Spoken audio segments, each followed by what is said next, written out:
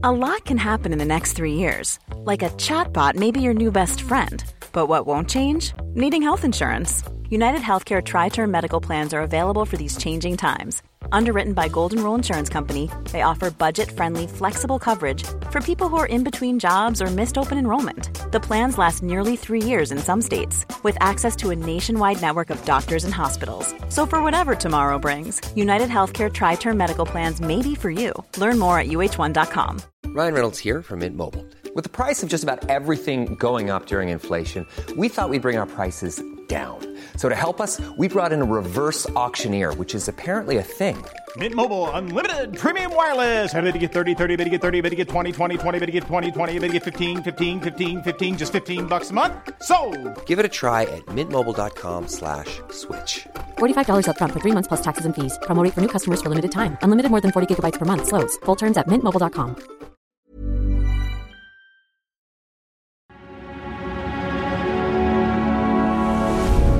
Tortoise.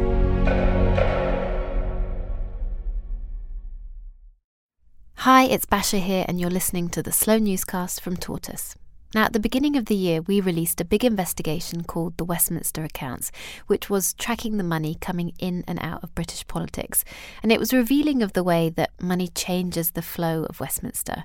But one person's accounts caught our eye in particular. Since leaving office last year, he's declared £5 million in income, and yet for most of this parliament, he was hamstrung, unable to bring in much outside of his salary. That's because the man that I'm talking about is, of course, Boris Johnson. When he was Prime Minister, he couldn't really earn above his £164,000 salary, but since he's resigned, well, it's a very different story. Our interest started in January after a story broke that a distant cousin of Boris Johnson's had guaranteed him a line of credit, £800,000 to be exact. And it's a story that involved two other men, a senior civil servant and the now chairman of the BBC. And it got us wondering, what else did we and everyone else miss in Boris Johnson's finances? And has anyone else been sucked into his quest to shore up his own money? And how exactly has he amassed millions so quickly since leaving office? Well, my colleague Kat Neelan, Tortoise's political editor, has been investigating. And this, what you're about to hear, is the first in a 3-part series called Boris Johnson, the £6 Million Man.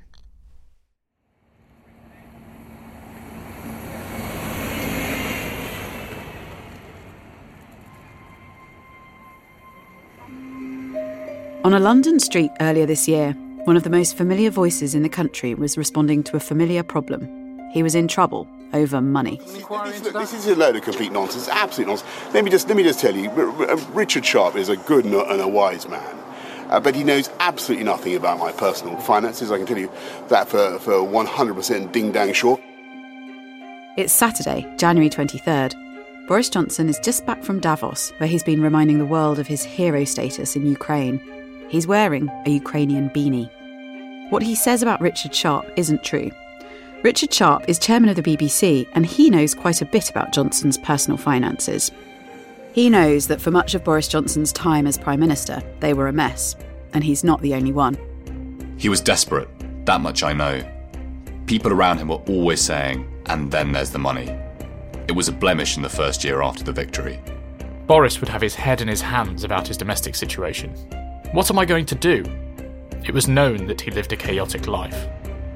The camera crews outside the house in London on January 23rd are there because of a report that Richard Sharp helped set up a loan facility for Johnson. An £800,000 line of credit guaranteed by a distant Canadian cousin. This happened in late 2020, when Richard Sharp was being considered for his appointment to the BBC, a matter which Boris Johnson had to approve. It was not a good look. In the wake of the reports, Richard Sharp was summoned to explain himself to Parliament. Over 90 excruciating minutes, he said repeatedly he had never given Boris Johnson any financial advice, nor had he been asked for it. But that wasn't the point. It was never the point. Johnson didn't want advice. He wanted money. This is the story of a politician incapable of living within his means, but talented beyond measure at finding people to help him live beyond them. It's the story of how that dependence on others sullied him and them and his most senior advisors, and the office of Prime Minister, to which he seems to want to return. All of which leads to one simple question. Just who is funding Boris Johnson? I'm Kat Neelan, and this is Boris Johnson, the £6 million man, a slow newscast from Tortoise.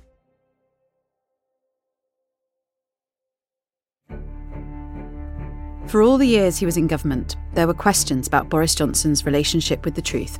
But there were questions too about his relationship with money. We want to address these questions by tracing the people who have backed him financially, who they are and what they gave. We're not doing this in isolation. For nearly a year, a small group of us at Tortoise have been investigating the money going into politics and politicians in the UK. The result is the Westminster Accounts database, where every political donation since 2016 is itemised and searchable. It tells you that Johnson has earned £6.1 million this Parliament over and above his salary. It tells you his biggest sources of money are the Harry Walker Speakers Agency in New York, Christopher Harborne, an investor and Conservative donor based in Thailand, and HarperCollins, his publisher. But in all the time we spent on the Westminster accounts, there was one source of funds we never saw, that £800,000 line of credit. It was secret. It was supposedly from family, but it was enabled by Johnson's own cabinet secretary to maintain the falsehood that he was living on his salary, just like the health workers he stepped out to applaud through the pandemic. The Prime Minister's salary is £164,000. But the time when Johnson could fund his life on £164,000 a year passed long ago. As a backbencher, he was able to earn an extra £275,000 a year from a column in The Telegraph, one he called Chicken Feed. In 1 year, between resigning as Foreign Secretary and becoming Prime Minister, he took in £1.2 million besides his salary in earnings and donations. In Downing Street, he drew in donors and enablers to go on living large at their expense. Since leaving Downing Street, he's been given £1 million by Christopher Harborne, 6 times the previous biggest personal donation ever in British politics. He's been advanced $2.5 million by the Harry Walker Agency for speeches as yet ungiven to audiences unknown. He's declared £5 million in outside earnings and more than £6 million over the course of this Parliament. So to be clear, these 7-figure sums are going to an individual, not a party. So far, the big financial scandals of the Johnson years have been over relatively small sums for curtains, sofas, holidays, wallpaper. We'll get to them. But the big sums are scandalous too. No other British ex-Prime Minister has made so much so fast, with so many questions left unanswered about who's funding him and why. Many of those questions revolve around the cousin and the credit line. The cousin's name is Sam Blythe. He went to Uppingham, a private boarding school in England, and then to Cambridge. He's tall, charming, handsome, and rich. When he was younger, according to a former lover, he had skin as perfect as a peach, if a peach could tan. He lost a lot of money on exotic travel ventures before marrying into a big Canadian catering dynasty when things looked up. Sam Blythe shares a grandfather with Johnson's father, Stanley. And in September 2020, he saw an opportunity to help Stanley's famous son. It's worth noting here that Sam Blythe and Stanley Johnson have kept in touch over the years. I have nothing but praise for Sam Blythe, a fine man. He and I share a great-grandfather, so we're pretty close. He's from my mother's side of the family, the Williamses' side. The Williams side married David Blythe. Sam Blythe and Boris Johnson's younger brother, Joe, are also connected by more than family. Until recently, they both sat on the board of a Canadian student recruitment company. But when Sam Blythe wanted to reach out to Boris Johnson, he did not do so via Stanley or Joe, but via Richard Sharp. The starting point, in the way you described it, is my long-standing relationship and friendship with Mr. Blythe. He's somebody I met after he'd left university and after I'd left university some 40 years ago. So Mr. Blythe is a personal friend of mine who I've known for some time. As a result of press reports that he had read in September, he raised with me at that time his concern that his cousin, the Prime Minister was reported in these press reports to have some difficulties. Mr. Blythe raised with me the fact that he was interested in feeling about whether he should do something to help. He raised that with me at a private dinner at his house. At the time, Richard Sharp was working for the then Chancellor of the Exchequer, Rishi Sunak, one ex-Goldman Sachs banker working for another. That put him in 11 Downing Street for much of the time. When Sam Blythe inquired again about getting money to Johnson, Richard Sharp walked the request along the corridors connecting Downing Street to the Cabinet Office, and there he sat down with the most senior civil servant in the land, Sir Simon Case. It helps to know a little at this point about how Simon Case came to be appointed. Johnson promoted him to Cabinet Secretary in August 2020. He was barely 40 at the time, the youngest person ever to head the civil service. Simon Case had previously worked as Permanent Secretary in Number 10 during the first few months of the pandemic. Before that, he'd worked in the royal household, including as Private Secretary to Prince William, which, sources say, is key to understanding his role in Downing Street. His name had been put forward by Dominic Cummings, who at that point was Johnson's chief political advisor, and people who were in Downing Street at the time say Cummings chose him explicitly because he was pliable. Remember, Dominic Cummings was at the peak of his power in Downing Street, still planning to break up the blob, his word for the civil service, and shake up the machinery of government from within. A former Number 10 insider explains. Dom's attitude to most senior civil servants is that they are very limited people, but they are necessary. So the thinking was, let's get the one who is least likely to stick up for themselves, and Simon was probably that. He was outside the various civil service dynasties, which made him more malleable. That was part of his appeal. Malleable, maybe, but not stupid. When Richard Sharp met Simon Case, he mentioned, for propriety's sake, that he was in the process of applying for the chairmanship of the BBC. Richard Sharp says he told Simon Case he could therefore take no further part in the Blythe business. We have to take his word for it. There was no minute taker, just the two of them. Simon Case agreed and told the ethics team in the Cabinet Office about the job application. It later turned out that Richard Sharp had already met Johnson and told him not only about applying for the BBC job, but also about Sam Blythe's approach. At this point, the ethics team wrote to Johnson telling him to stop talking to Richard Sharp about his finances. By then, Simon Case had given Richard Sharp permission to give Sam Blythe his number. Blythe got in touch with Simon Case. The line of credit was established, but it remained secret for many months. Now, those who support and defend Boris Johnson say there is nothing to see here. They say it's perfectly acceptable for a donation from a family member not to be declared. Indeed, the shrug of the shoulder our queries enlisted suggests this is common knowledge. But that's not the case. There's no explicit rule exempting declarations on the basis of family. Indeed, some have questioned the validity of the advice given to the then Prime Minister. Here's what Alex Thomas, a former civil servant now at the Institute for Government, told us. I was a little bit mystified by it because you're trying to sort of get your head around what will have happened, if the Cabinet Secretary and the Propriety and Ethics team in the Cabinet Office were giving advice to Boris Johnson about how to handle all of these things.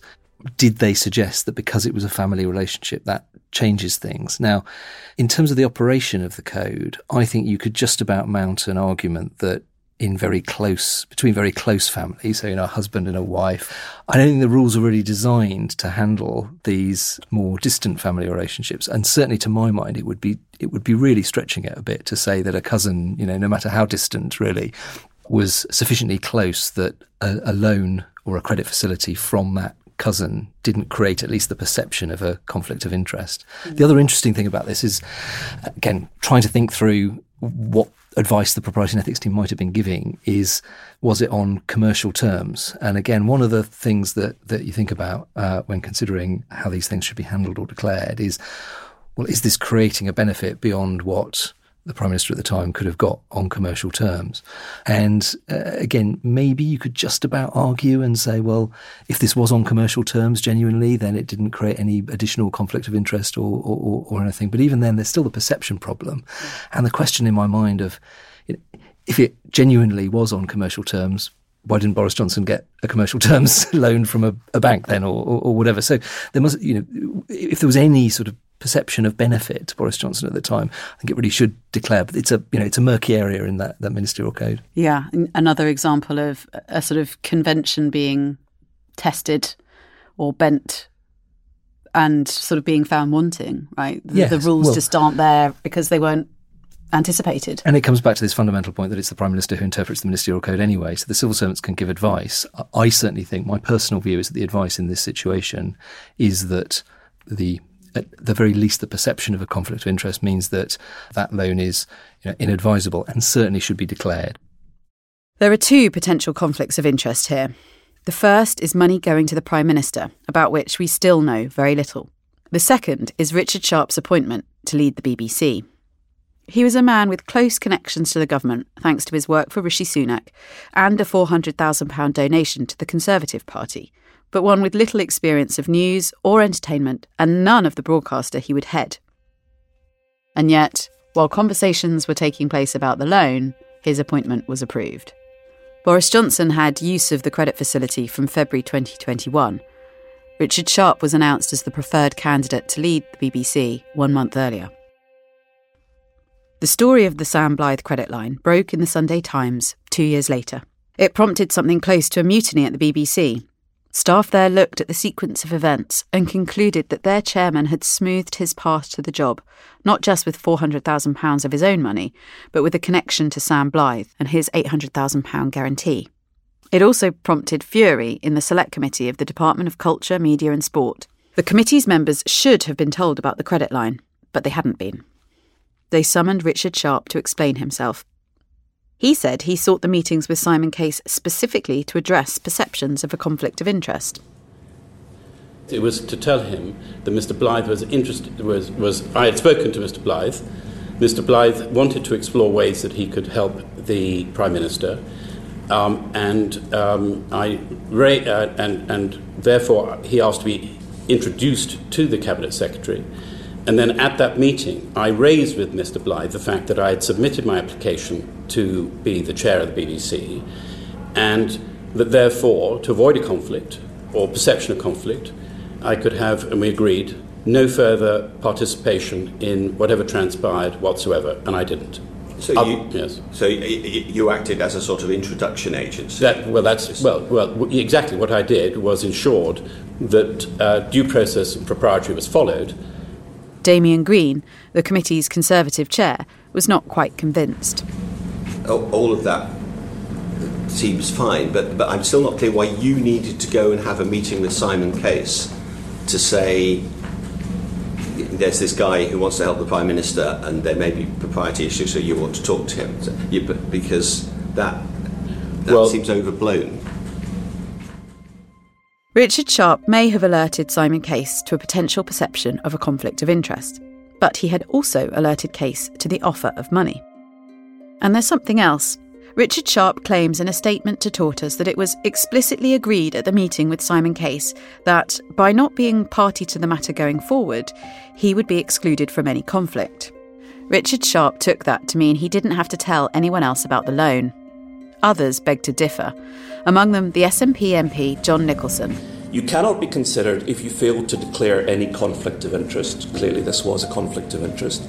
It continues any issues on your personal or professional history that could, if you were appointed, cause embarrassment or public confidence to be jeopardised must be disclosed. This clearly causes the BBC embarrassment. Why didn't you disclose it? Richard Sharp refers John Nicholson to the meeting with Simon Case. He does so again and again. John Nicholson notes that Richard Sharp applied for a BBC board position before without success. What do you think the difference was between your failed application then and your application now following the huge facility that you helped the Prime Minister with? Ouch. Richard Sharp says he didn't help with the facility, but still, it's worth listening to one more broadside from John Nicholson, not least because he lists 3 times Sharp should have mentioned the loan and didn't.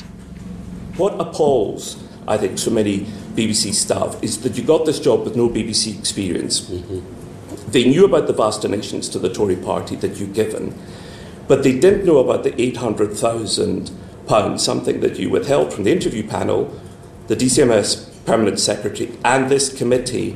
And I think it leaves the impression so much of this is deeply establishment. It's pals, appointing pals, donating money to pals. And I think, as I said in the chamber, it rather leaves the impression that it's all a bit banana Republican cosy. In the end, Richard Sharp and the Labour MP Rupert Huck appear to join forces in throwing Simon Case under the Whitehall bus. He says he took significant comfort from his meeting with Case that the question of disclosure had been resolved. She says... But it feels like now it's turned into a fixer for the PM, that you can go and meet him behind the bike sheds without it being minuted. Boris Johnson, the politician, has been described as reaching parts other politicians can't. This is a different Johnson effect at work on those who seek to help him.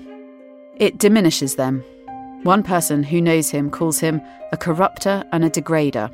Last week, BBC journalists voted overwhelmingly for Richard Sharp to resign, and senior civil servants have paid Simon Case the same compliment. As for Johnson himself, he's on manoeuvres again, hoping to emulate his beloved Winston Churchill and enter Downing Street for a second time. Thanks to the generosity of those who believe in the Johnson brand, he's building a war chest to do precisely this, whilst also getting richer than he's ever been before.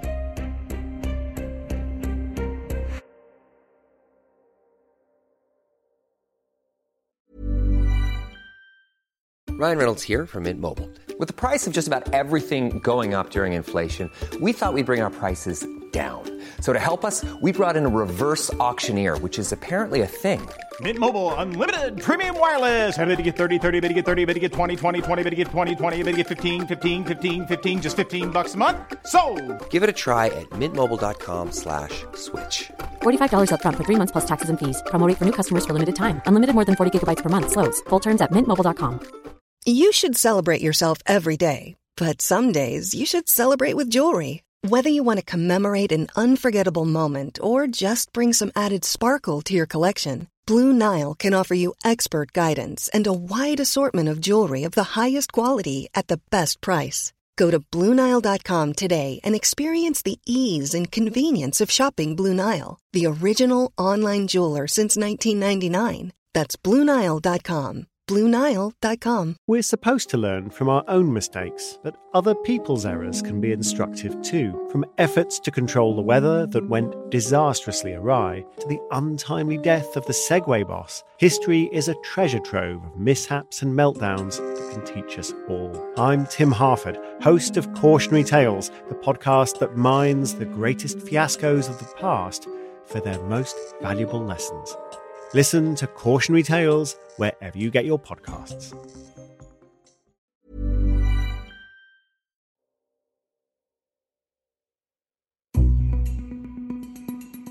He has always spent someone else's money, whether it was when he was editor of The Spectator, mayor of London, or now. He has always had the expectation that someone would turn up and bail him out. He realised early on that he was a brand that would generate money. A kind of Macauberish, something will turn up kind of belief. Boris was always of the view that if I get to shit, I'll write some books, which is also very like Churchill. And of course, he had a massive cross-subsidy from Marina. Marina Wheeler is a successful barrister and was Johnson's wife for 25 years. They divorced in 2020, ending the cross-subsidy. As Prime Minister, he was barred from the side hustles, the columns, the speeches, the book advances that had funded his life as a backbench MP. He had an expensive grown-up family and a new one with his girlfriend, Carrie Symonds, but the advisor was right. Someone did always turn up and bail him out. Meet the man who spent a fortune at the last election. He cropped up in our files in relation to financial trading. But that is not what makes Christopher Harborne interesting. Christopher Harborne is not what you call a household name. In fact, it turns out he has a Thai alter ego, Chakrit Sakankrit, and Thai citizenship. But he has also quietly become one of the biggest political donors of our time. He's a British-born, Bangkok-based businessman and crypto lobbyist who in 2001 started giving smallish sums, averaging £15,000 a year, to the Conservative Party. That changed in 2019, when he gave more than $6 million to the Brexit Party, including $3 million in the run-up to the general election, in which the party backed away from contesting Tory seats. At the time, a Brexit Party source described Christopher Harborne as a gentle and diffident chap who'd been playing a limited role in the election campaign so far. The big thing he's done is bought us a really good coffee machine, the source told The Times. In total, he's donated more than £10 million to the now rebranded Reform Party. But back in 2020, his dual identities caused a stir after they were highlighted in a BBC Panorama programme. He gave the Brexit Party almost £10 million in the run-up to last year's election. £10 million in our system is a huge political donation. I mean, it's a huge political donation to any party. You need, in any legal system, to know who you're dealing with in a way that's reliable and enables you to make an assessment of them as a person who's appropriate to deal with. But things changed after Boris Johnson swept to victory with his pledge to get Brexit done. Christopher Harborne switched back to the Conservatives, donating £500,000 in February 2022. This was the second highest donation received by the Tories in the first quarter of that torrid year. This is where Christopher Harborne's second interest, the world of cryptocurrency, begins to appear important. 2 months later, the government announced its intention to turn the UK into a global hub for the crypto industry. That raised eyebrows amongst those in the know, not least because the Bank of England had recently been warning about crypto's risks.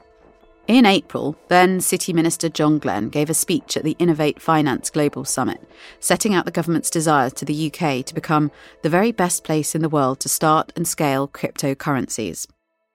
Them's the breaks, as Johnson said, on leaving Downing Street. Indeed, for good or ill. 2 months after Boris Johnson had begrudgingly left number 10, Christopher Harborne stunned Westminster with a donation of £1 million to the office of Boris Johnson, the biggest single donation in the history of British politics. No one knows what strings, if any, were attached, but Harborne has an explicit hardline Brexit agenda and a fortune built on crypto.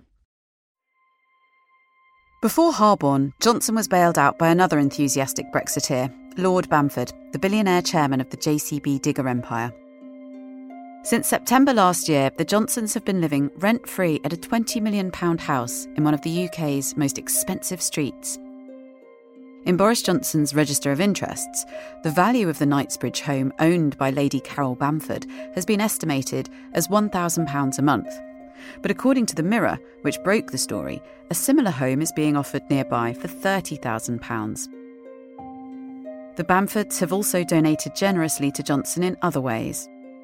Last summer, the Bamfords hosted and contributed to Johnson's second wedding to Carrie, including the hire of a marquee, portaloos, catering, waiting staff, ice cream van and a South African barbecue, all of which was registered as £23,853.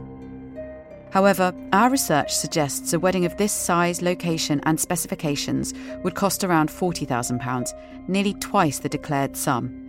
A spokesman for Boris Johnson told us, "This is completely untrue.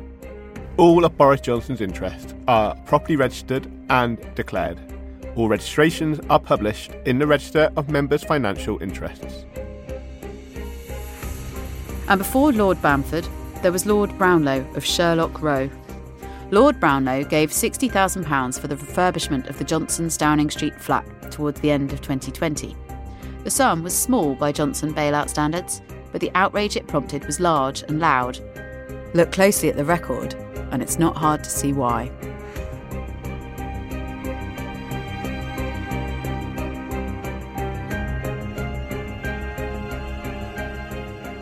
In the next episode of Boris Johnson, the £6 million man, we turn to the story of his enablers.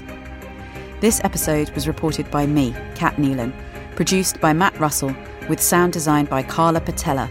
The editor was Giles Rattel.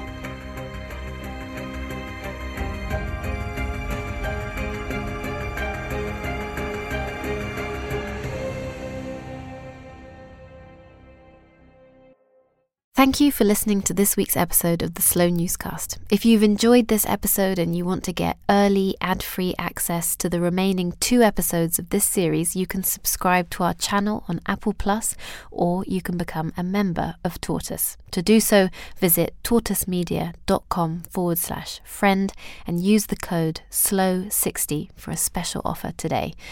We will release the remaining 2 episodes in this feed later on, but in the meantime, if you like what we do, please do follow us or leave us a review or share this episode with your friends. Thank you, and I'll see you next week. Tortoise.